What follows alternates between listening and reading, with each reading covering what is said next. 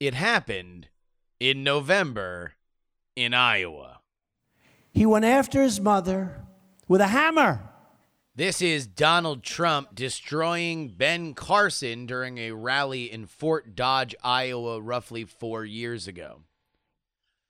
We're going to talk a lot in this episode about some of the fluctuations in Iowa, and it made me think about where we were at this stage last cycle. And it reminded me of the surge of Ben Carson. Not unlike Mayor Pete, this was somebody that kind of came from out of nowhere, but seemed to be resonating with the residents of Iowa. Of course, he was not the only dark horse in the Republican primary race. Donald Trump was also there. And so this magical moment was made. During one of the famously freewheeling Trump rallies, he decides to go in on Ben Carson using the Good Doctor's Own book, which was also adapted into a movie starring Cuba Gooding Jr. Indeed, before Ben Carson became a brain surgeon, he was somebody that had a very rough temper. And so Trump goes through these stories one by one. The time he swung a hammer at his mother, the time he hit his friend in the face with a padlock. But this is the big one. He took a knife and he went after a friend and he lunged. He lunged that knife into the stomach of his friends. But lo and behold, it hit the belt. It hit the belt. And the knife broke. Give me a break. Give me a break. Give me a break. The knife broke. Let me tell you, I'm pretty good at this stuff. So let's zoom right by. We don't know exactly what Trump's referring to when he says he's very good at this, but right now you can kind of barely hear it. He is doing a little bit of physical comedy as he steps from behind the podium and is flipping his belt back and forth to show that if somebody tried to stab you, the belt would fold over. And he plunged it into the belt.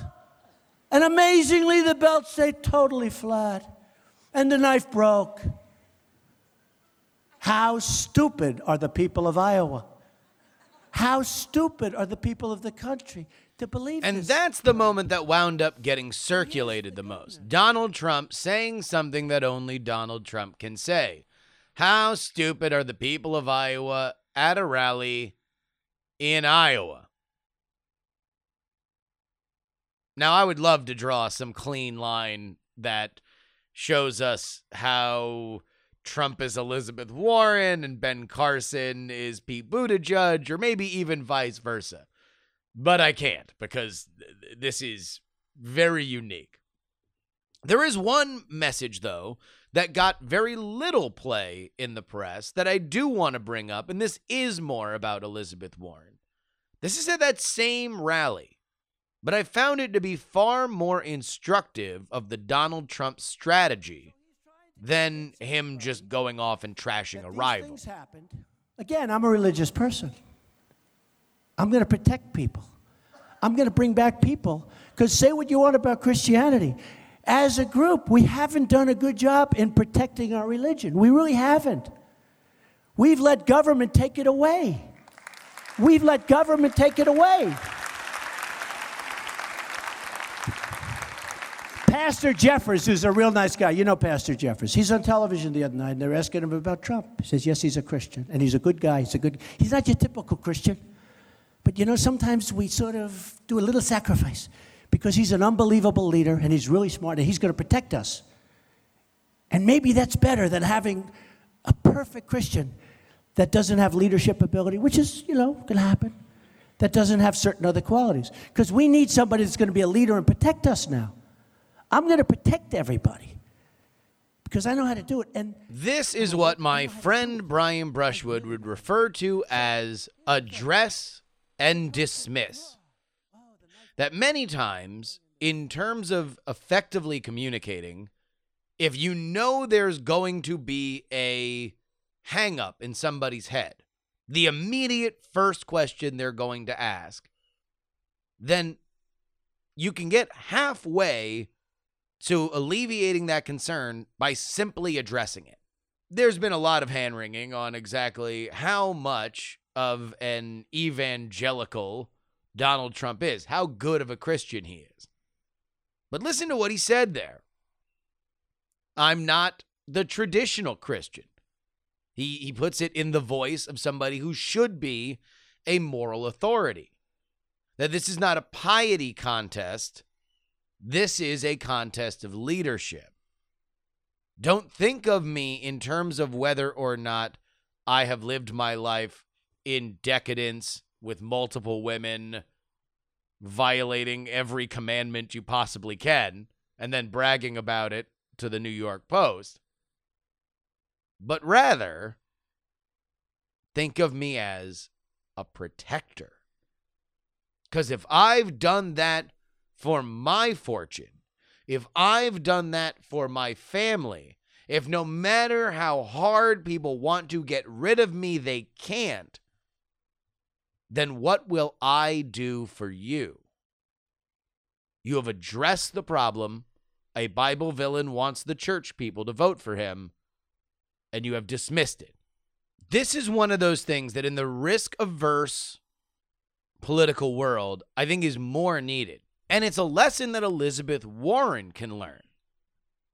She's had some really, really, really bad polls come out, and we're going to talk about them.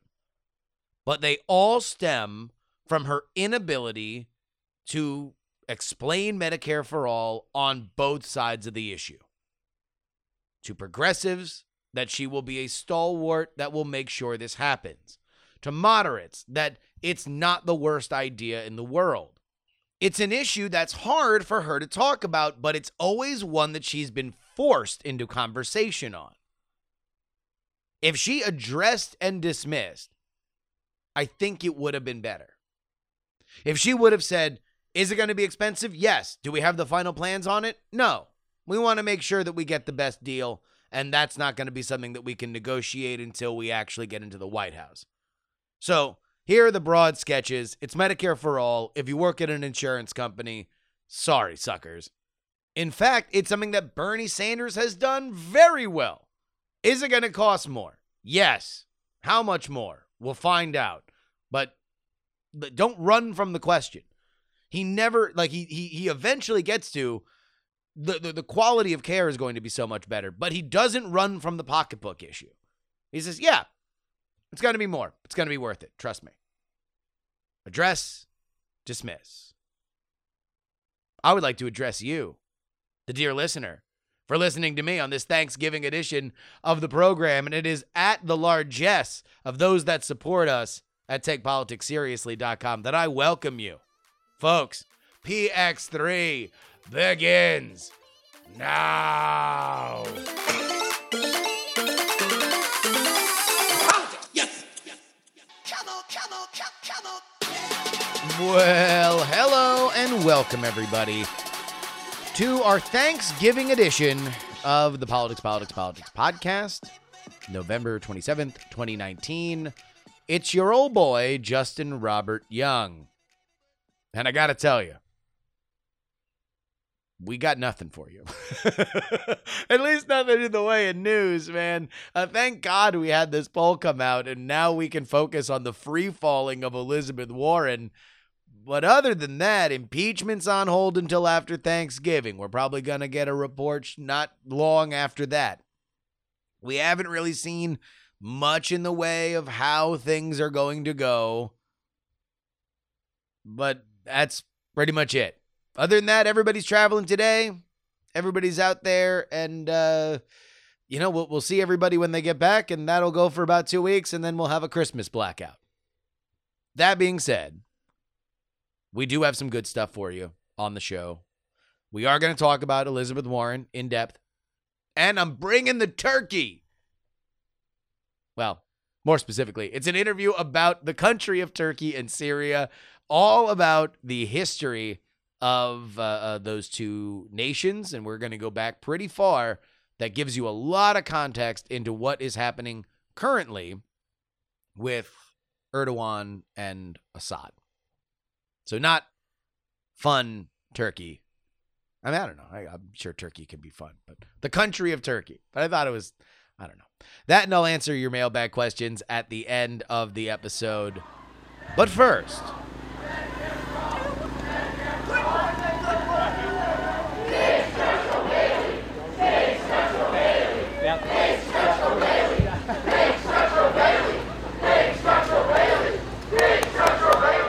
those are the cheers of Elizabeth Warren's followers, the Warren Commission to some, as she approached a gigantic inflatable version of her dog, Bailey. That event happened on November 1st, when Elizabeth Warren was, according to the Quinnipiac University survey, the frontrunner nationally. It was when, according to Real Clear Politics averages, she was the frontrunner in Iowa. Today, as I speak to you, at the end of the month, November 27th, she is neither of those things. Now, of course, this phenomenon could just be the regular course of politics, or it could be a curse. And for that, we bring on our number one curse correspondent, Andrew Heaton of the Political Orphanage. How you doing, buddy? Yeah, I'm very well. A lot of people forget of my robust background in voodoo that makes me an expert on curses. Several baseball teams have me come out and walk around the field to try and undo whatever the goat thing that happened with the Cubs. There, exactly. Yeah, that sentence made sense. So if you ever see around your major league sports stadium or arena a tweed suited Heaton just throwing up blades of grass and looking into the pupils of all the different staff to determine exactly how much they've been felled by the occult, you know why. So I'll tell you, this is my take on Elizabeth Warren, because your theory is that Bailey the inflatable dog is literally cursed and has scuttled her prospects, right? I'm just going to point out the facts, and then we can hash this out. I'm just asking questions. I'm just saying, here are the facts, all right? In early November, we saw Elizabeth Warren at her strongest point, and it began in Iowa. It trickled through to some of the national polls, and it was entirely pronounced in New Hampshire. So this is November 1st, according to the Real Clear Politics average. She is at 22.3 averaged, right? And that is leading everybody, leading Biden, leading Buttigieg, leading Sanders. That is when Big Structural Bailey makes an appearance in one of the most bizarre videos of the campaign season thus far. Since then, she is now in third, possibly fourth place, depending on the poll, with an average of 17.7%. That is a 5-point fall from grace in Iowa, specifically, where Big Structural Bailey made its hideous appearance on this race. What are the two pennies on its collar? Is that some kind of clever symbolism here? Yeah, there's two meanings to it. Number one, that is her 2-cent wealth tax. So that is what the wealthy would be paying past a certain number. It's also a little bit of like, it's her 2 cents. She's got a plan for that. And if you go to her website, you can buy pins with that design on it, which might be the best metaphor for Elizabeth Warren yet, that you can get a photo representation of 2 cents on a pin for $10. Yeah.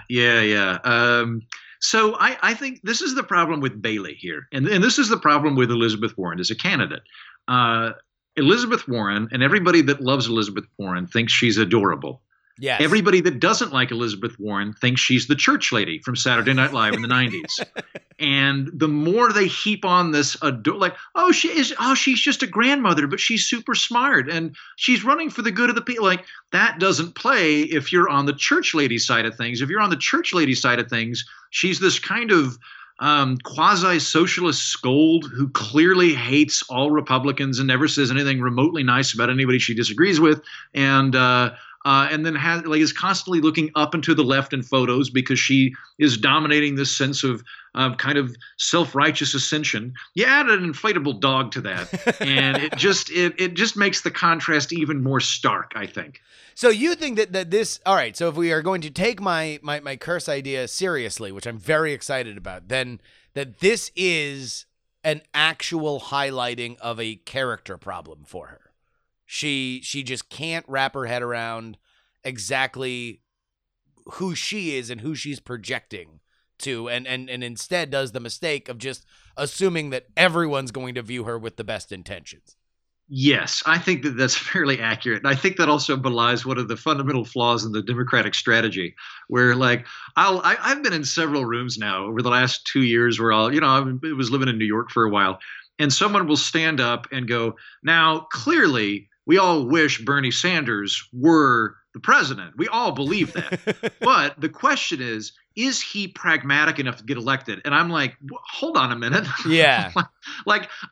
Speaking on behalf of roughly half the country, if not more, I don't wish Bernie Sanders was president.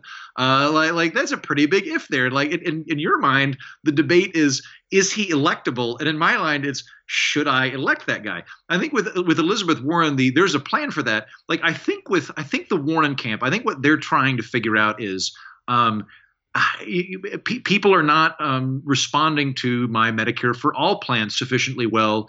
Okay, well, I'll begin by really over-explaining it, which she did a decent job, I think, on. I read her editorial on that. She did go through point by point. I thought that, it wasn't all bluster. There was a lot. For anybody running for president, it was a pretty well-outlined strategy, and that didn't work. And she's like, well, okay, well, we'll go the other direction now, and we'll have the most obtuse, adorable, cute visual thing that's not wonky at all. And then there's this whole group in the middle that's like, yeah. It's not that you haven't properly explained the concept to me. I understand what you're trying to do. I think it's a bad idea. You think that you need to that I'm failing to understand what you're achieving. What I'm telling you is I very much understand what you're trying to achieve, and I don't think it's a good call. And now you're giving me an inflatable dog. I do like the inflatable dog more. It was a lot more heartwarming than reading the editorial, but I'm not on the spectrum of inflatable dog to wonky whiteboard that you believe everybody else is on. How famous would a pet of yours have to be to get a gigantic 2-story inflatable version of it? Maybe didn't some dog recently like President Trump knighted a dog that had killed Baghdadi? I don't know. I'm clearly well, no, he put a Photoshop up, which is among my favorite elements of this bizarre, the Trump presidency, which has so many firsts. But one of my favorite is that now whenever he posts a Photoshop, there has to be some writer from The Atlantic that does the deep dive to find out that indeed it was a Photoshop. Like he didn't actually award the Medal of Freedom to a dog. Donald Trump is not actually Rocky. That is a poster from the movie directed by Sylvester Stallone. What I would love is there's the big inflatable Trump baby float, right? They fly that in England and maybe over here. I don't know, but I know they fly that. No. Yeah, no. Did you hear about it? It suffered a terrible fate. Oh, really? What happened? Did it Hindenburg? They decided to bring it to the Alabama LSU game where Donald Trump was appearing. And, wait, hold on. So don't tell me what happens here. I just want to be clear. They decided to take it to the deepest part of red country where every one of their dog owns a handgun and then fly it at a large public event. Okay, yeah, go on. What happened? Yeah, well, it did make it out of Tuscaloosa, Andrew. It got knifed and I'm amazed that's all that happened to it. I'm almost kind of disappointed in the state of Alabama that somebody didn't bring out a Luger and just start firing holes in it. Yeah, that was one of those where I don't know because I think they're British, the people that do that. Yeah, I don't know if they fully comprehend. This is good satire. Yeah, everything changes now because I've seen that a bunch of times in person. Like it's always at Politicon, it's always in the caucuses and stuff like that. But by and large, fairly Tony, fairly metropolitan areas where performance art is understood as just a thing that happens here and again. Yeah, not so much in the tailgate of the Alabama Crimson Tide. Yeah, that was. I mean, I guess to their point, I do appreciate them trying to Trojan horse it into the territory. I summer in Wagner, Oklahoma, where my family owns a cabin, and whenever I drive in there, there's all these billboards that are evolution's a lie. God made us 3,000 years, like that kind of like very. And I'm like, why are you putting this up in Wagner, Oklahoma? Who are you trying to reach here? That like Richard Dawkins doesn't summer in Wagner. They ought to put that stuff up in Manhattan. That would make more sense. If you want to buy an evolution billboard, put it in Manhattan. So maybe it's the same thing. If you want to float a large baby Trump balloon, doesn't make a lot of sense to do it in Manhattan. Then again, I don't really think those things are designed to convince people to vote your way. I think it's designed to egg on your group. No, I don't quite know if a group of folks who are maniacally rooting on 18 to 20-year-olds to possibly paralyze each other for no money in a gigantic spectacle is really the crowd that'll be like, well, I don't know, maybe Trump is a baby. I never thought about the possibilities of a proto-authoritarian regime with ethno-nationalist pretensions before, but now that I've done seen that blimp shaped like a baby, I have to rethink a few things and go back and read some Edmund Burke. He probably would have voted for Hillary Clinton. Yeah, that's not going to happen. You know what I would watch is I would love if this became a part of the American electoral process, if every candidate had to have a float and they fought. And it didn't actually affect the outcome of the election, but I'm sure that there would be people that would be like, but really though, it is a prognostication of things to come. Bailey did pop the balloon, and the Joe Biden float. So you'd have to put weapons on him, right? Or at least like spikes, some element. Basically, what was that old show where the robots beat each other up? That's BattleBots. BattleBots. Yeah. But yeah, with exactly. blimps, that BattleBots, but with blimps of the various candidates. And I guess they can select whatever they want. It doesn't have to be them, right? So Elizabeth Warren can go in with big structural Bailey, and Bernie Sanders can make a big float of the damn bill that he wrote, and I guess Joe Biden can have a big corn pop. No, Bernie Sanders would just have a giant Metamucil bottle. There we go. Float around hacking. So would you mind? Can I go off on a substantive political diatribe for a moment on Elizabeth Warren? Indeed, yes. Hold on, but before we actually get into worthwhile political conversation, I'm happy to talk about BattleBots. No, it's fine. It's fine. We'll get off my nonsense. You don't sound like it's fine. You sound like we will. I just want to get one more thing. Okay. So I asked you how famous a pet would have to be. Do you want to take a guess on the Twitter followers of Bailey Warren at First Dog Bailey? Gosh. I'm guessing 200,000. And that actually, by the way, that is smart. Not the float, but trying to get your dog to run for first dog and just tether your campaign to that. That's actually very intelligent. 24.9 thousand, meaning I have more Twitter followers than Bailey the dog. Wait a minute. Hold on. So Justin, in my personal life, we were just talking off camera that I'm planning on living someplace in 2020. This is one of my grand ambitions. A bold strategy for you, Andrew. Getting an address instead of staying at our friend Brian's former nudist colony on an inflatable air mattress. And part of the strategy is also for me to get a dog. I have thought about in 2020 running for vice president. I don't want to be president, but I've thought about running for vice president because that sounds pretty fun. Maybe I should just skip that entirely and just have my dog run for first dog. And I think that might be the way to go. If that's the case, I get to live in the White House. I don't have any proper role other than I'm the first dog kennel master. And I would insist on either living in the White House or the dog lives with me. I'm just saying I wouldn't give my dog to the winner of the election. I'm sure Justin Amash is great and everything, but I get to keep the dog. Maybe I'll do that. That's actually a smart move. All right, now, but we will get to your substantive point now. However, on the Bailey Twitter account, you can text Bailey to a number. And I assume it puts me on some text list, but I kind of want to see whether or not the automated response is in the voice of Bailey the dog. Justin, you should get a burner phone, like the way I do for my my heroin deals. You could get a burner phone for contacting political operatives without being inundated with phone calls from them for the rest of your life. You'd only get the regular phone calls for open enrollment robocalls or whatever. Yeah, well, I mean, it's opening now, and there's a lot of problems with Obamacare. You know what? You want to know what? I'm going in dirty. Bortles! I'm sending it. All right, so we'll see whether or not I'm putting my phone down. And as we wait to whether or not Bailey the dog barks back at me to let me know that Medicare for All is actually the way, please go ahead with your substantive political point.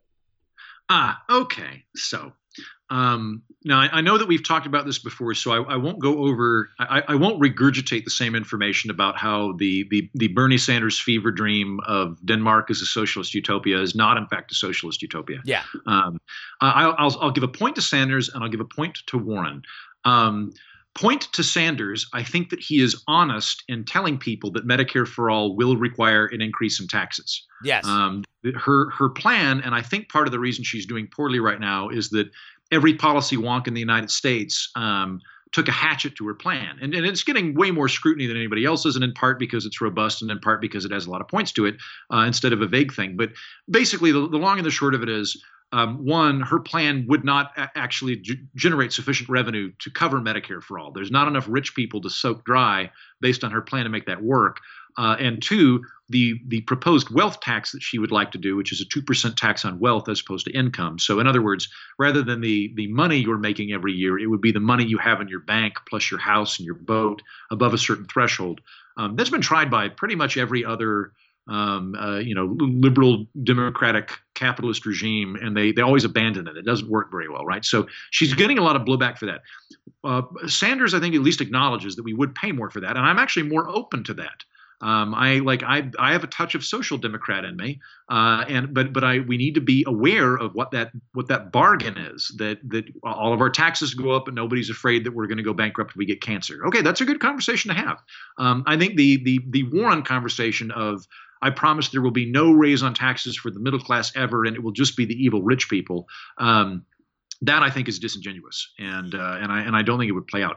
But where I will give a point to Warren that I won't give to Sanders is Warren at least wants to squeeze the rich people dry for a specific purpose. Sanders just wants them to not exist anymore, and that is a big difference there, right? So like Warren at least doesn't want to outlaw billionaires. She just wants to tap them like a keg.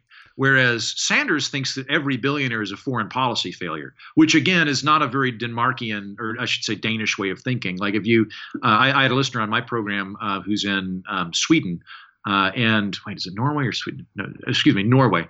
And he was talking about how there's, proportionally there's more billionaires in Norway per capita than there is in America. Like the Scandinavian countries are very pro-billionaire, but that they also have higher taxes on the middle class and that kind of thing. And I don't like that mindset of let's just punish billionaires for being successful, because I think they'll just leave.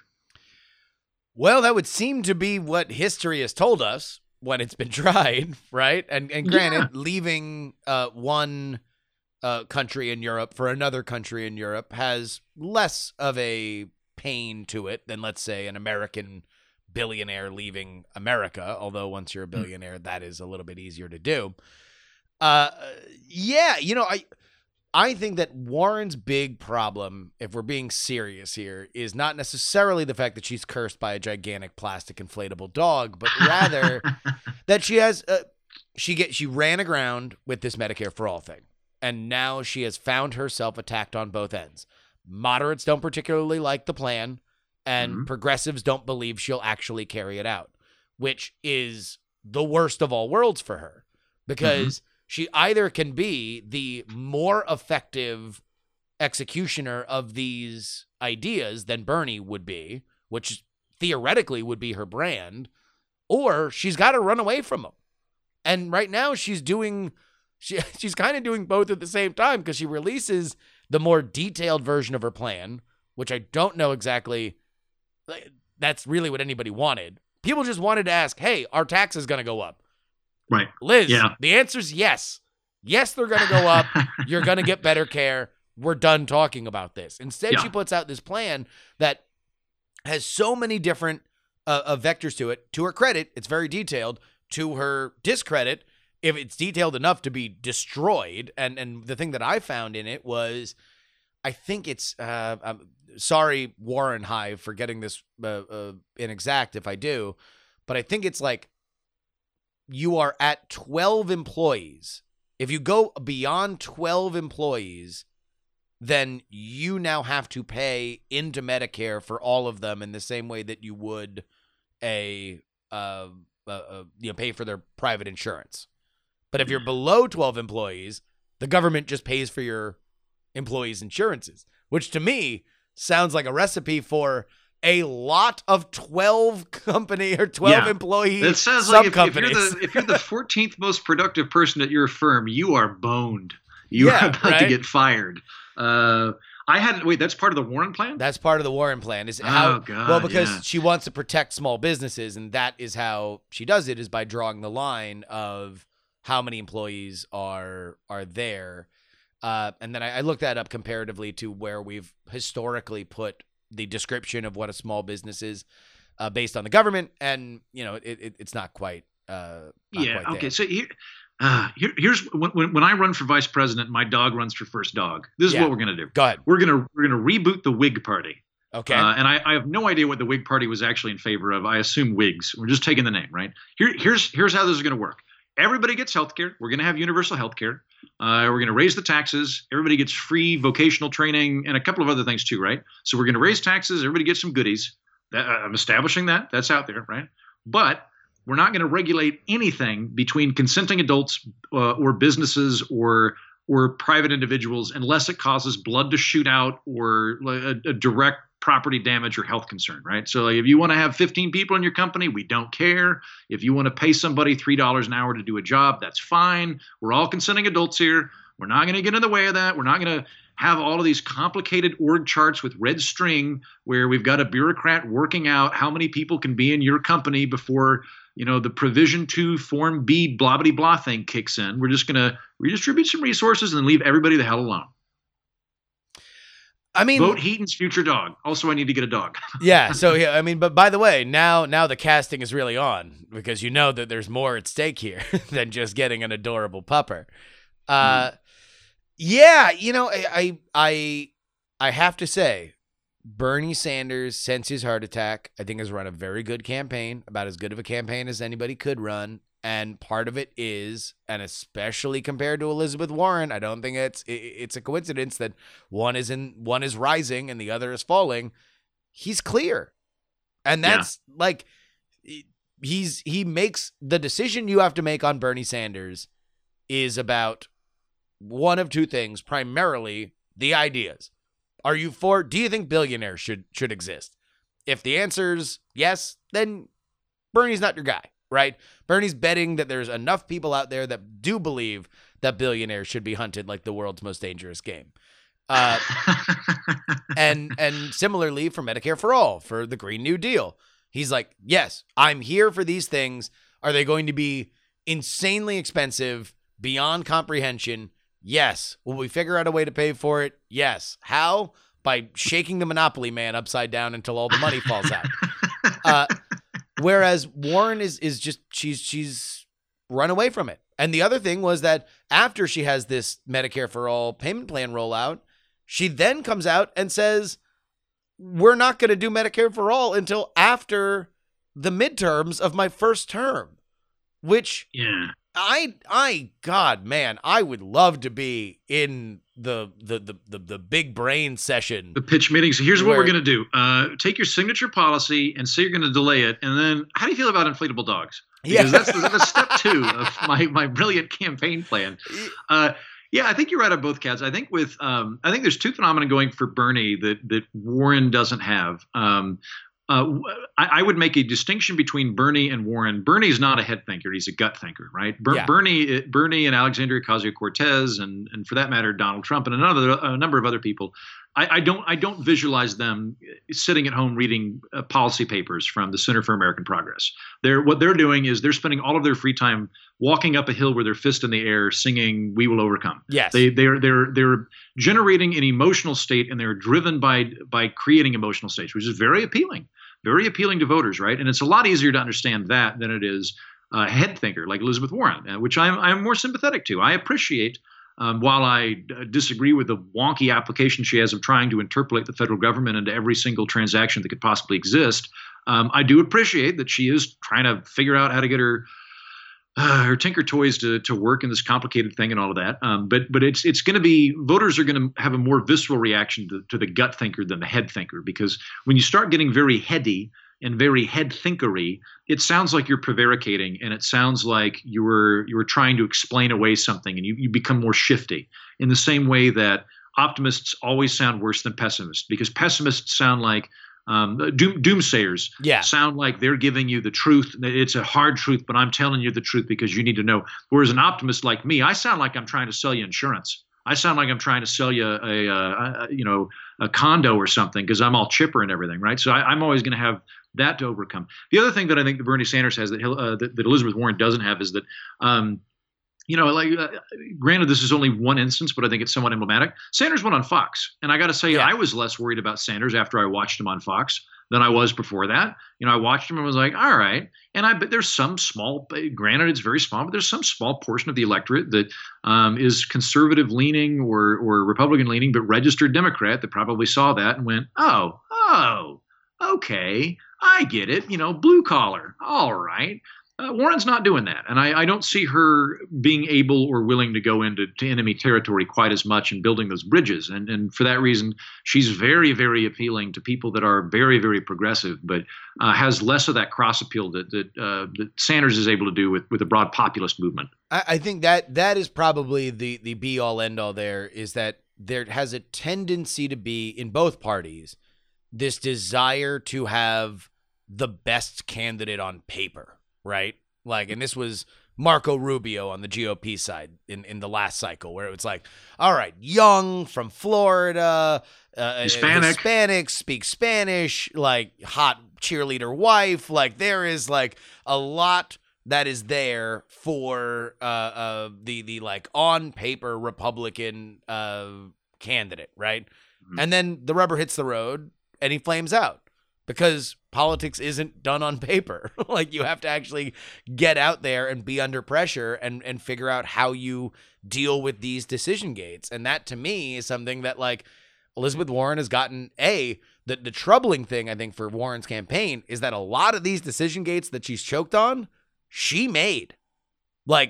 How are you going to pay for Medicare for All should be the first question you're expecting, right? You should have a very pithy, practiced answer to that in the way that Bernie, again, it's on one side, Medicare for All, how are you going to pay for it? Joe Biden, you can't. Well, imagine you can't, but slurring.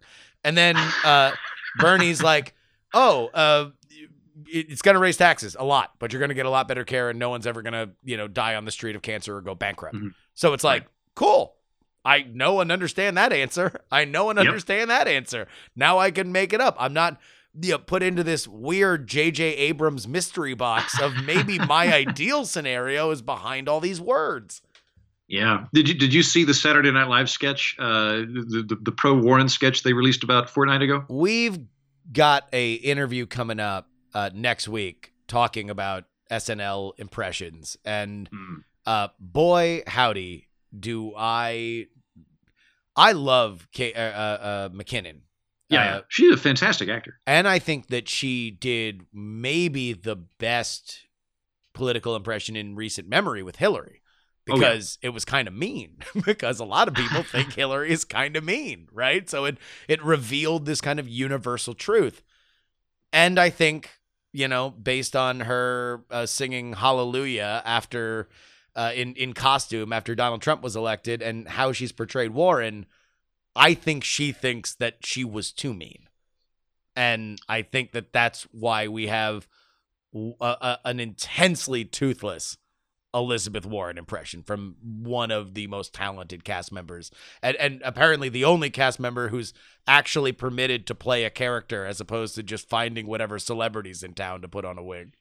Yeah, it could be. I would also be curious to hear what's going on in the writing room, because in the way that I mentioned earlier, the aforementioned individual who will stand up and begin a speech with "We all wish Bernie Sanders was president." It would not surprise me if that is the predominant narrative within the Saturday Night Live writers' room. That we all wish that the other thing too is that I think I don't like hearing this phrase about political satirists because it so rarely is accurate, where they'll say, well, he makes fun of both teams. And you look at the Daily Show under Stewart, it would be like Mitch McConnell's an evil turtle And then it would be like, Dianne Feinstein sounds like your mom. Oh, she's so momish. And I'm like, yeah, I don't. Yeah, exactly, right? This It's isn't like- exactly equal opportunity here. Yeah, Ted Cruz is, a puppet of all of the worst Bond villains ever. And Joe Biden, he's too nice. Yeah, exactly. Yeah. Joe Biden just broke his finger grabbing for a Werther's original. Like, he's old. Get it? All right. Yep. One last thing about Elizabeth Warren, and this is to, again, prove my curse. New poll out last night from Quinnipiac. Before I read it, let me read the previous poll that they ran. That one had Warren as the prohibitive leader, 28% to Biden's 21%. In the poll that came out a month later, last night, Elizabeth Warren down to 14% to Biden's 24%. That is a 14-point free fall for Elizabeth Warren in the same poll. That's not comparing it to another one. That's the same methodology. So whatever's happening with her, it is an absolute off a cliff dive at this point. She is the Herman Cain of 2020. This is her Medicare for All is the 555 or whatever that 999, right? 999. The 999 plan. Yeah. All right, and maybe she'll go and start a pizza company. We can only hope. So all right, to wrap this up here, I got a text back from Bailey. Oh, nice. All right, here's the deal. Bailey alert. It begins. You're signed up for periodic photos of Bailey and other campaign updates. His mom is running for POTUS, and he's hitting the trail. More photos soon. And then it has a little disclaimer at the bottom, but it does come with a big old picture of this dog, which now I'm totally in on the idea of harvesting my data so I can just get a dog photo here and again. I actually think that's very clever. Having her dog run for president or for first dog is very, very clever. Hats off to the Warren Commission on that one. There we go. All right. Andrew Heaton, your podcast is called The Political Orphanage. You actually had a couple really good episodes go up. Any ones that you want to highlight specifically? Yeah, I'll say there's two that I really enjoyed here recently. We did for people that enjoyed me slagging on Bernie Sanders and Elizabeth Warren economically. About 2 weeks ago, I had on Josie. She's also known as the redheaded libertarian, who's a flamethrower on Twitter, and she came on and we talked about wealth taxes and just kind of the Warren and Sanders wing of plans and that kind of thing. Here this week, I had on Ken White. He is known as Pope Hat on Twitter, who's fairly well known, and I got to say a very wry wit, a very funny guy, and had a great chat with him about free speech and how public decency laws work, what you can and can't say. It was basically if you're worried about putting something on a billboard and whether or not you go to prison or not, this is the episode to listen to. And I dare say it is both informative and funny simultaneously. And then the week before that, I think you would have enjoyed this chat, Justin. If we'd figured out how to do it technologically, you would have been a good guy to loop in on it.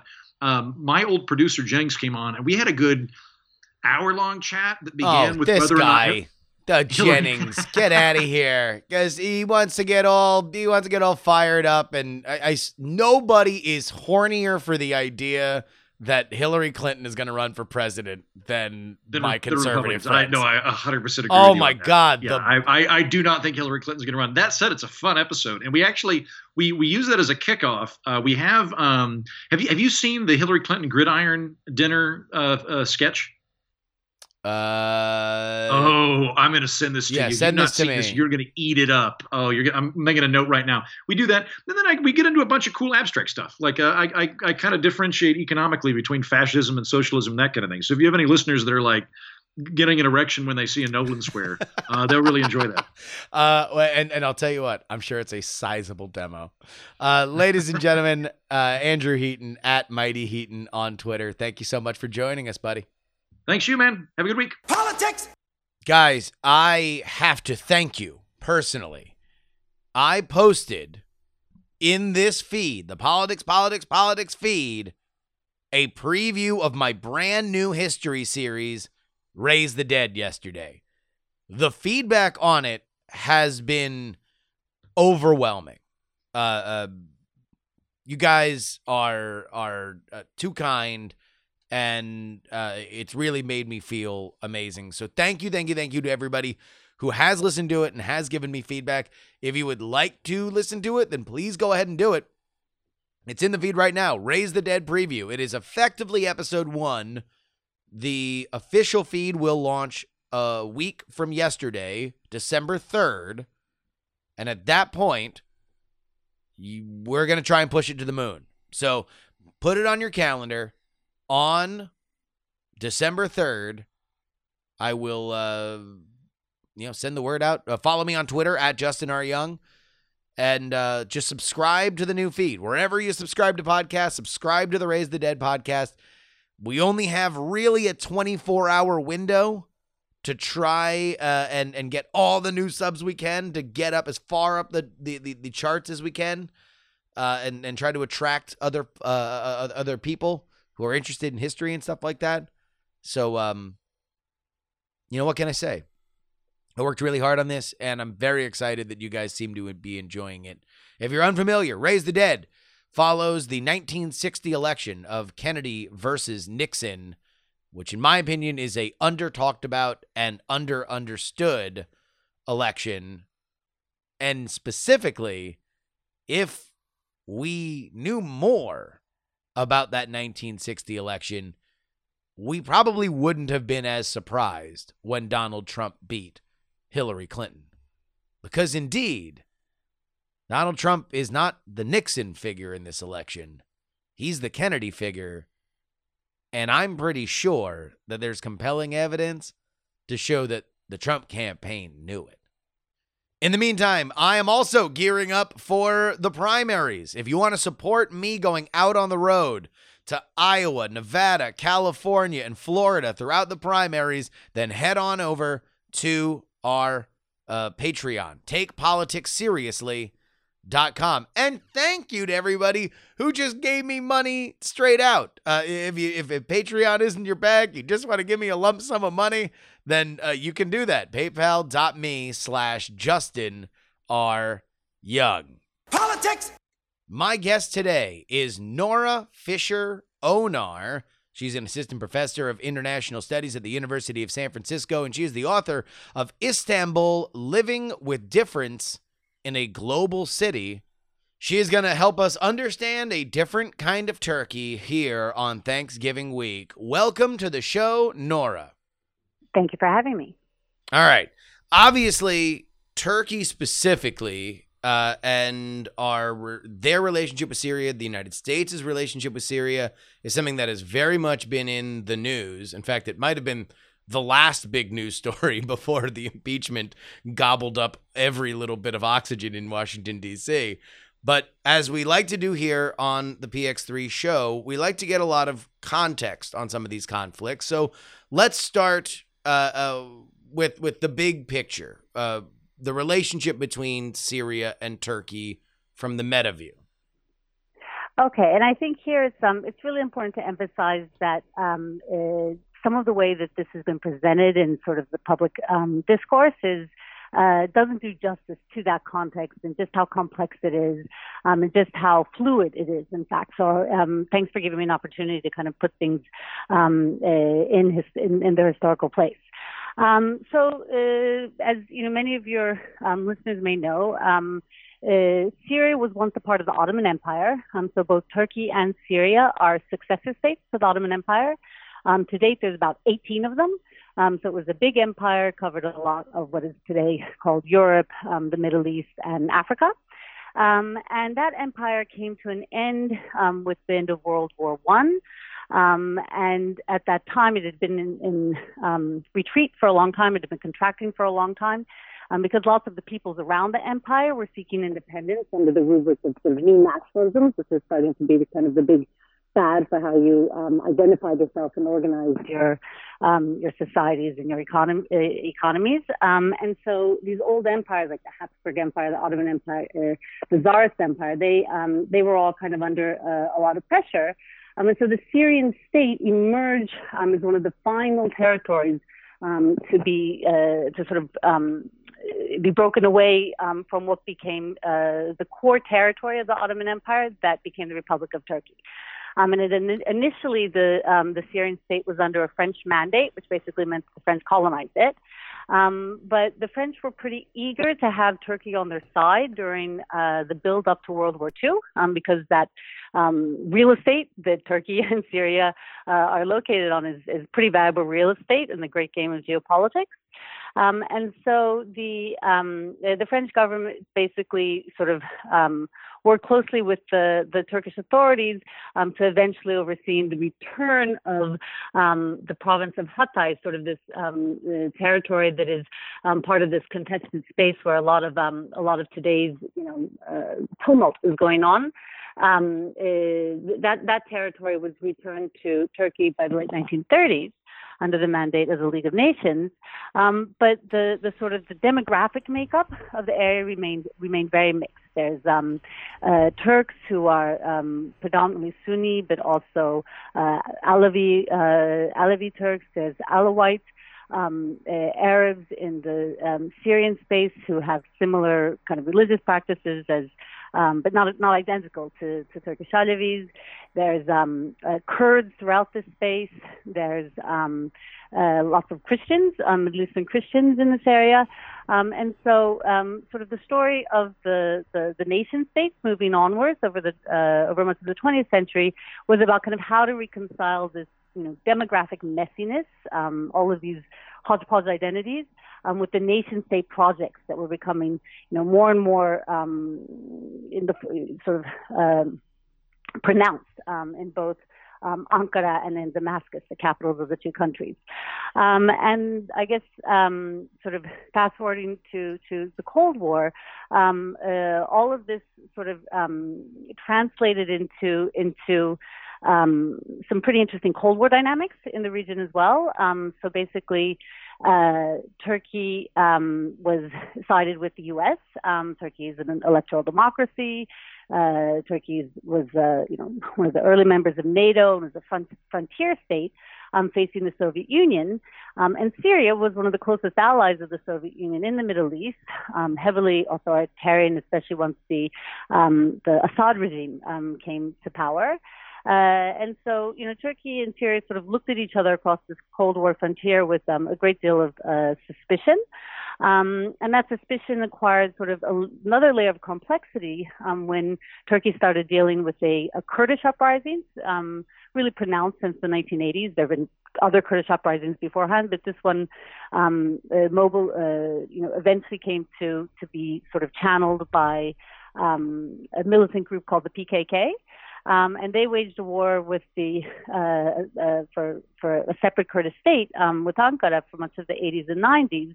And the Syrian government, very much used this sort of Kurdish card as a way to put pressure on Ankara. So they would host the leader of the PKK, provide him with safe havens, and in fact, it was only when Ankara sort of demanded back in the late 90s that Syria turn him over, or at least kick him out of the country. This is the leader of the PKK, Abdullah Öcalan.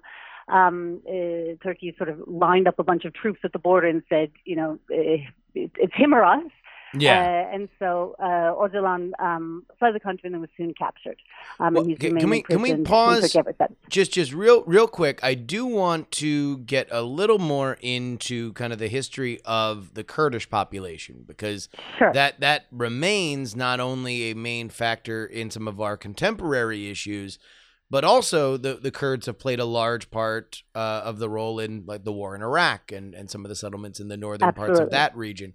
So can you just give us a real quick primer on who the Kurds are and why they have continued to play this sort of a durable, outsized role in the politics of the region? Sure. So yeah, the Kurds are a minority group who are sort of arguably the largest minority group in the world that doesn't have their own nation state. And they're spread across sort of a geographically contiguous but divided territory in many in Turkey, but also in Iran, in Iraq, and in Syria. And so while the four different governments don't get along about much of anything. One thing that they have long been agreed upon is that they do not want the Kurds in these adjacent areas to get a separate state out of fear that it's going to spill over into a secessionist movement within the respective countries. So nobody wants any Kurdish state in any of those regions, because one Kurdish state could very quickly expand to annex all of their borders. Yeah. Exactly. That's the sort of the kind of the logical place that sort of mobilization could evolve into. That said, there's a lot of differences between the region's Kurds. The languages that they speak are all part of the same Kurdish Indo-European language family, but they're very, very different dialects. They don't necessarily belong to the same sort of religious traditions. Most are Muslim, but not all. Most are belong to a certain branch. They follow a certain branch of jurisprudence within the Islamic tradition, but not all. So Kurds are very diverse across these different countries. But yeah, sort of the sort of the worst nightmare of the region's governments is that at one point Kurds are going to kind of mobilize across these borders and demand their own state. And in fact, there's a historical precedent for it in that after World War I, when the Ottoman Empire did collapse, in the first treaty that was made with the fallen empire, there was a provision made for an autonomous Kurdish homeland within this space. But then the Turkish nationalist movement mobilized and managed to overturn the terms of the treaty, and that project of having an independent Kurdish state in the region was cancelled. But ever since then, it's long been regarded, especially in Turkey and Ankara, under the rubric of kind of it's called the Sev syndrome, after the name of the treaty that had initially authorized an independent Kurdish state, among other independent states in the area. Also, there was provisions for an independent Armenian state as well. Mm-hmm. And this has all been kind of created a sort of a trauma in the sort of the geopolitical imagination of the people who governed the Republic of Turkey, who felt like, given the opportunity, the West is always going to try and sponsor a Kurdish state in the region because it gives them leverage over us and over all our neighbors. And so there's been this is called the Sev syndrome in Turkey. There's a lot of suspicion about any sort of Western support for Kurdish activism in the region. So that's kind of the historical, the deep historical background.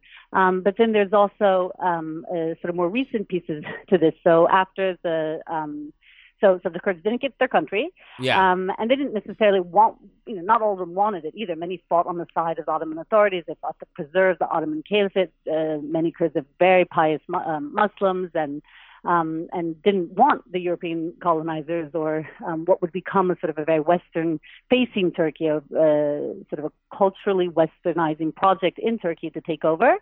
And so there was a couple of rebellions in the first part of the 20th century, but these were very often not really rebellions. They were in part rebellions against sort of the project of Turkish nationalism, but there were also rebellions against the project of Turkish secularism, because at the time Turkey was undergoing a cultural revolution and, got rid of the caliphate and got rid of sort of all of these traditional institutions of religious governance, and really wanted the whole population to kind of internalize this very sort of French-style hardcore secularism. And Kurds, being pretty religious, a number of Kurdish groups pushed back against that. So there's been a history of Kurdish rebellions, but by the 1980s, interestingly, a part of the Kurdish sort of restlessness started to take the form of a sort of a very left-wing form of mobilization against the Kurdish state. So that's really the origins of the PKK. That story kind of really gotcha. Sort of picks up speed in the 80s. And this is not a religious movement at all. This is very secular, Marxist, left-wing movement. But then with the end of the Cold War and with the sort of, when left-wing politics lost traction, it became more of a just sort of straight-up nationalist movement, but secular. And eventually, not immediately, but, over a couple of over a couple of years and sort of intensive negotiations within the Kurdish movement, actually became a feminist movement as well. So that's one of the reasons, fast forwarding to today, that it's gotten a lot of sort of publicity and appeals to a number of people among a number of Western observers, because it's really the only sort of full-fledged sort of feminist militant movement in the world, and this is not to say that again, Kurdish society is much more complex than all of this, but it's but all of those pictures that we're familiar with from the media over the past years of these Kurdish women fighters, along with the other Peshmerga, being the boots on the ground against ISIS, they're a part of that strand of the Kurdish and Syrian, the Turkish and the Syrian Kurdish militant movements. So real quick, before we get back into Turkey and Syria specifically, one more question about the Kurds. What is the reason? Because I'm sure that there are many, many, many ethnic minorities throughout the Middle East that I, as somebody who pays attention primarily to domestic politics, has no idea of. And yet the Kurds continue to pop up as pivotal players in various different separate international flashpoints across that region. Is there an origin point for the United States' relationship with the various different Peshmerga forces or the Kurdish minority in general? I think it has to do with there's a number of pieces to that story, of course. But I think it has to do with the confluence of United States in particular, and Western engagement with the region in general sense. Since the end of the Cold War, with the first Gulf War, and then with the second Gulf War, with the American presence in the region and Americanist allies. Once you have boots on the ground in central and northern Iraq, in western Syria, and you're kind of a player in that great game of Middle Eastern politics, has been sort of this sort of primary kind of U.S. foreign policy agenda and U.S. Security policy agenda for much of the 2000s and 2010s, and then certainly, of course, with the rise of Al Qaeda and ISIS in the region, the Kurds kind of emerge as this player in this. I keep referring to it as a great game. It's kind of like a game of chess, but they're kind of a player with a substantial number of well-trained, disciplined troops on the ground. They're players with a story to tell. There's a story of both victimization by the different governments that they've been a part of, but also they have the kind of the underdog sort of story that an appeal that can be projected to Western audiences and appeals a lot, and that makes them very useful allies for any external actor who wants to have a say in the region, but finds working with Ankara or Damascus or Baghdad prickly, to say the least. So it's partially just a matter of sort of the geography, I think, and the Kurds' presence in that geography and aspirations within that geography. And it's partially a result of sort of very strategic, framing of Kurdish concerns by diaspora and representatives of Kurdish groups in Europe and the United States.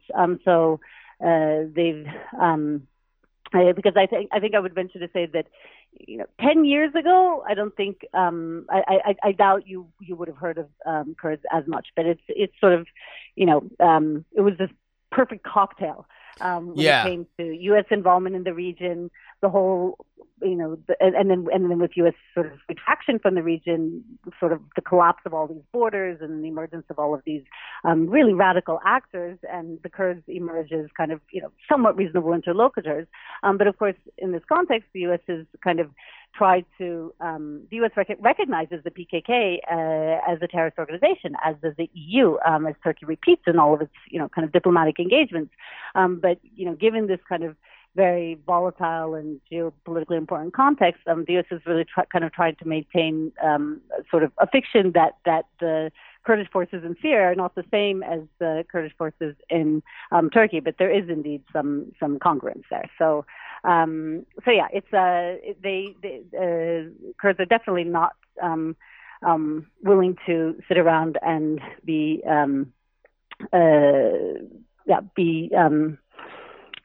passive actors in the redrawing of the region's borders. So moving kind of into the beginning of our modern era, obviously there's a lot of turbulence, as there seems to always be in the Middle East, but in the 70s you have the Islamic Revolution in Iran, you have the Gulf War in Iraq. What are the big issues facing Syria and Turkey at that time? So this is, I'm sorry, can you just repeat the time frame again? Just the 80s and 90s, moving into the 80s and 90s. Yeah. Right, okay. So so as I mentioned, within Turkey, Turkey's confronting radical violence from Kurds, but also across the ideological spectrum. There's far left violence, far right violence, and this is not in the context of colder politics. As I mentioned, this kind of plays to plays to the hands of Damascus, who basically kind of sponsor the PKK and provide some support to its leadership as a way to kind of put pressure on Turkey. But by the 90s, this starts to change. Russia becomes a much more insignificant player in the region in that period. Russia's very sort of in a very navel-gazing moment at that point. Turkey, first under the pre-AKP, pre-Recep Tayyip Erdogan government, but certainly once the AKP comes to power in the early 2000s. So this is the political party, the Justice and Development Party, led by Turkey's current president, Recep Tayyip Erdogan, who's been the leader of Turkey for 17 years now. So certainly when he comes to the helm, Turkey's kind of looking around at it's starting to come into its own as an economic player. It's starting to come into its own as a sort of a diplomatic actor. And it's pursuing EU membership on one hand, but it's also looking to its immediate neighborhood and trying to figure out how it can, expand trade relationships and just become more of a voice and a leader in the region. And so this period is kind of a honeymoon phase between Ankara and Damascus. The leaders visit each other quite often, and Syria really becomes kind of Turkey's doorway to the Middle East, with which this government in particular was very interested in engaging, both because it has sort of religiously conservative or I hesitate to use the word Islamist because it has it's a very contentious word, but yeah, Turkey's this particular party and political formation in Turkey has sort of Islamist roots, and so there's an attraction to the Middle East as a region, and Syria is kind of a perfect pathway via which you can send, engage the Syrians themselves, but also engage in trade, through Syria with the rest of the region. And so there's kind of a burst in bilateral and multilateral engagements and trade, and it's this kind of honeymoon period that was on in the words of the then Turkish foreign minister, was kind of termed a period of pursuit of zero problems with all of these contentious neighbors, including Syria. But that all really falls apart with the Arab Spring or the Arab uprisings of 2011. Because initially, there was a lot of euphoria that many of the authoritarian governments in the region were being challenged by democracy protesters. And Turkey sort of jumped on that train, thinking that these are going to culminate in victories for religiously conservative democratic players across the region, in Egypt and Tunisia, and in Syria. And they really placed put all their chips on the Syrian opposition's eventual overthrow of the Assad regime. But the Assad regime has no intention of going anywhere and clamps down, with extreme force on its civilians, which leads then to the radicalization of Sunnis in Syria and so forth. So then Turkey finds itself basically getting sucked into the Syrian quagmire, which Kurds in the meantime are say, aha, here's a situation where the borders in the Middle East are starting to get rewritten. We have the Kurds already have an autonomous region in northern Iraq as a result of the U.S. invasion.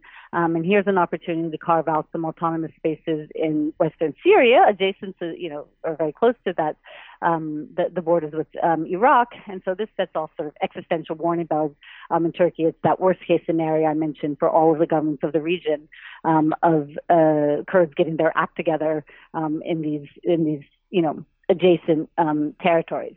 And so at that point, Turkey has tried everything it can to remove the Assad government, both in terms of diplomatic pressure, really highlighting the human rights abuses at play.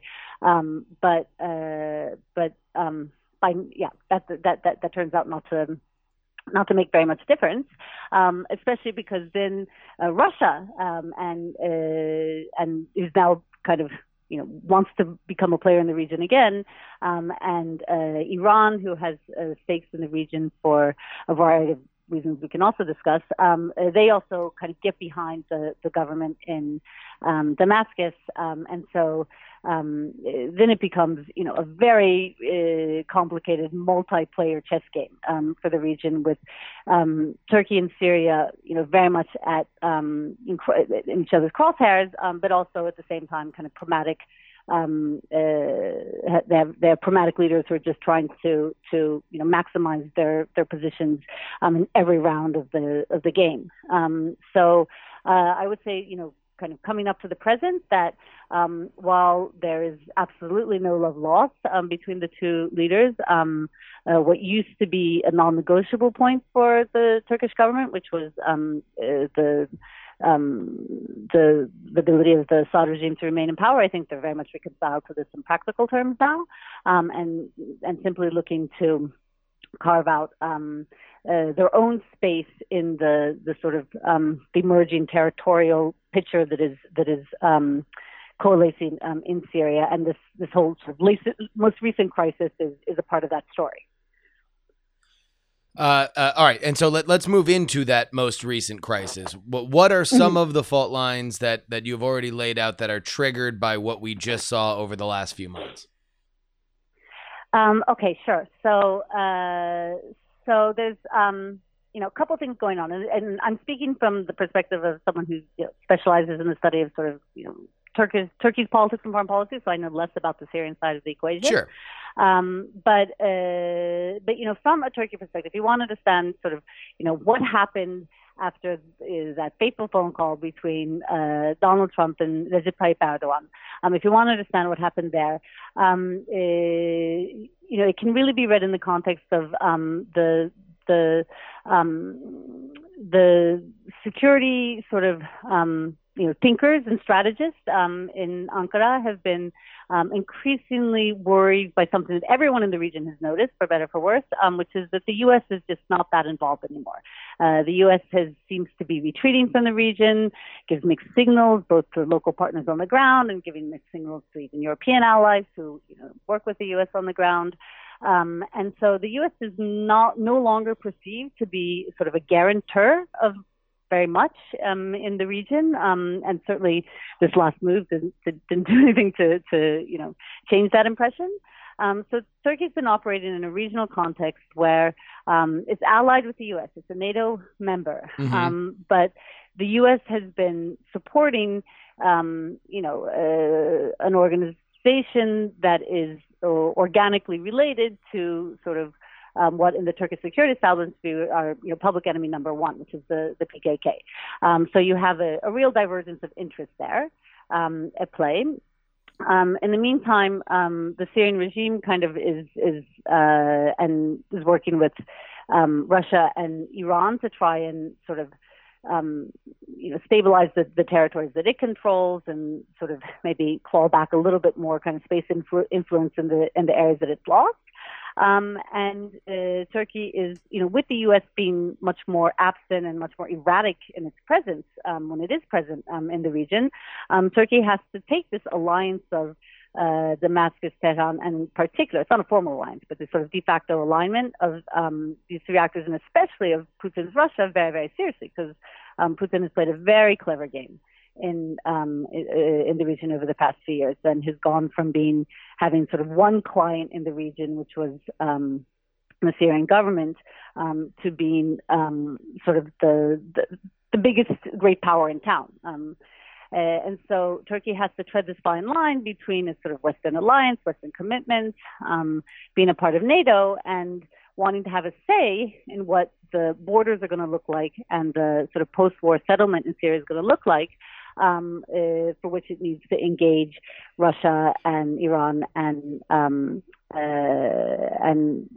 even if it does, it's really disappointed about this, also the regime in Damascus.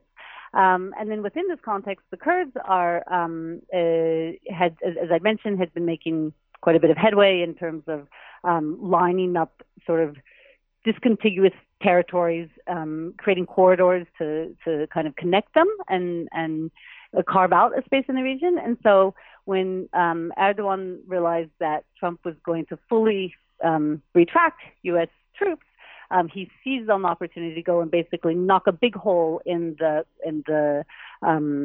stretch of territories that Kurds were lining up to kind of create an autonomous space. And so now there's a much more checkered map of the border zone, and Turkey is basically working together with Erdogan had to get basically Moscow's approval, and so he's been playing a very kind of complex diplomatic game with in order to sort of secure the space. But the Turkish gambit was basically not to invade Syria per se, but to knock the wind out of this sort of Kurdish coalescing Kurdish sort of proto-state in the region, and part of the so that's sort of the regional geopolitics of it. Sort of the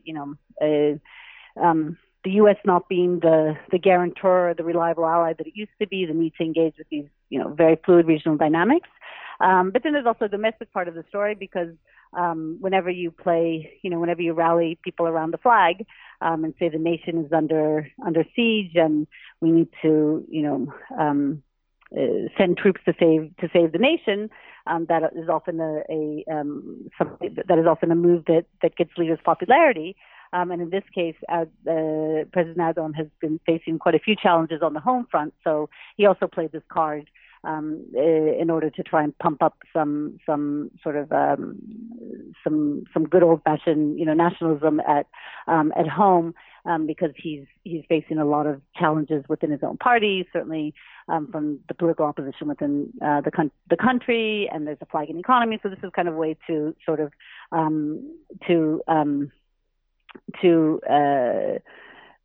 seize a victory, a short-term victory in stabilize the power, politics. probably, right? Exactly. So it speaks to that. That's also part of the picture. Well, I can only imagine that we are going to see more and more interesting developments out of this region, considering the fact that both of those leaders, Assad and Erdogan, are, strongmen, and strongmen very rarely either stay in power or leave power quietly. So, right. In fact, one of the big dilemmas that they face, when we work on this stuff in the academy, is the dilemma they face when they get old. The ones that manage to stay in power, when they get old, they have a real hard time figuring out who the successor is going to be, because they don't have exit strategies, right? You can't really happily retire after you've been a strongman for many years. So indeed, it's. But I would say, right now, in sort of the regional accounting, the past few weeks translate into a sort of a scorekeeping that has boosted Erdogan, but not in any sort of lasting or permanent meaningful way. But he has played his cards from his perspective quite successfully in the past few weeks. Well, thank you so much. I know it is extraordinarily illuminating from my perspective, and I know from our listeners, they thank you as well. Our guest has been Nora Fisher-Onar. She, again, is an assistant professor of international studies at the University of San Francisco, and you can get her book, Istanbul, Living with Difference in a Global City. Nora, thank you so much for joining us. Thank you so much for having me. Politics! What do you say we wrap up this big buffet-sized edition of the program with a little bit of but your emails. You can always send me an email, theyoungamerican@gmail.com. Ben writes, I was just listening to your interview with your mom and had a thought while you were discussing Mayor Pete's electability. Do you think it's possible that if he were to get the nomination, he could get a quote-unquote sympathy vote or an outrage vote to win? Imagine a scenario where Trump is going off on one of his verbal jazz sessions and says some super offensive anti-gay slur or something about gay people that turns independents against him. Do you think that's possible? His racial statements didn't seem to change enough minds, but do you think a super homophobic set of statements might turn off enough of the population? This might come from some personal bias, as I know some gay men that are Republicans and have racially prejudiced views. They're not KKK bad, but they've been called out on statements before. So 45's racially toned comments didn't bother them, but I think that a strong enough homophobic attack might. No matter what, if Mayor Pete is the Democratic nominee, then sexuality is going to be a part of this race. There's just no doubt about it. Now, will we see a ginning up of homophobic rhetoric? Almost certainly on the side of the president's supporters, right? I mean, hell, most of the what would be classified as homophobic stuff that I read about Mayor Pete now comes from the gay community who don't like him because he's not progressive enough. But I think we would see something like that. And would I put it past Trump to say something off color?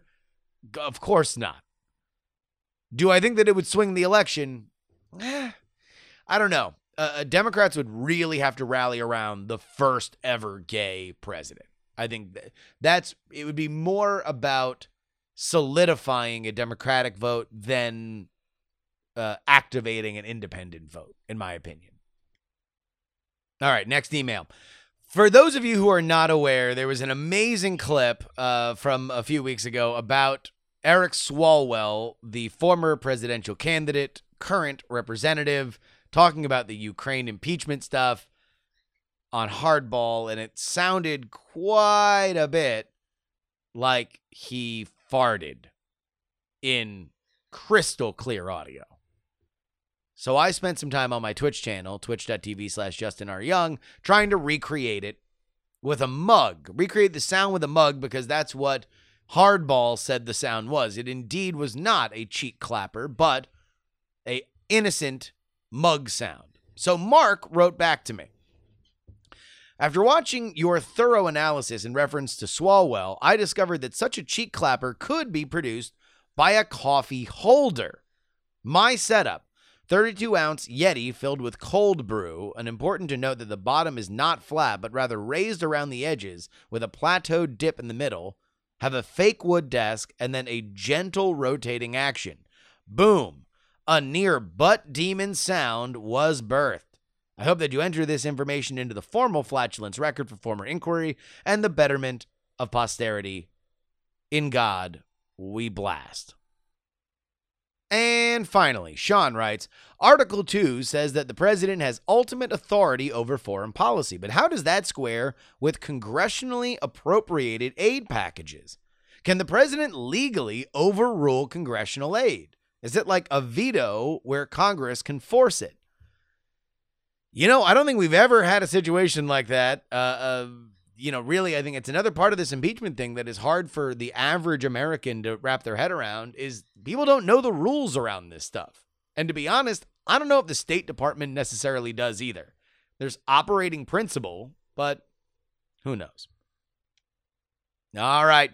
Again, you can write in theyoungamerican@gmail.com. Again, theyoungamerican@gmail.com. And that'll wrap us up for today. I want to thank our Titanic $10 tier. Andrew, Squids, Jamie, Ryan, Adam, Jonathan, D-Laser, Andy, Paul, Mike, and Brad. If you want to join their ranks, or just go ahead and become a $3 member. And that means you get 2 bonus episodes per week. Hell, this week, because we did the preview of Raise the Dead, that's 5 episodes. An episode every single day of the week. Well, you can head on over, takepoliticsseriously.com, kick some money in as we get ready to hit the road next year. A reminder that you can follow me at Justin R. Young on Twitter and Instagram, and you can download archived episodes of this show at politicspoliticspolitics.com. Until next time, this is your old pal Justin Robert Young saying, politics has 3 names.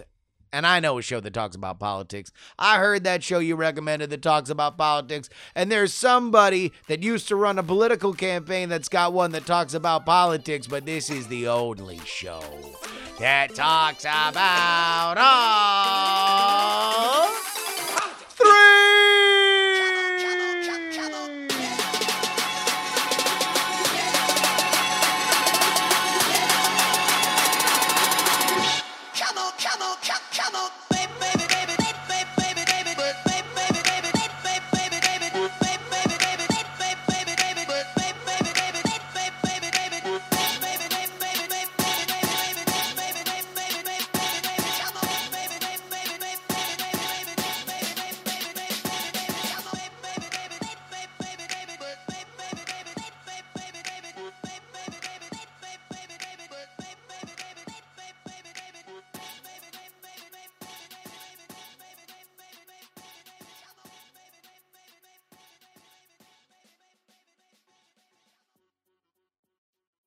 Diamond Club hopes you have enjoyed this program.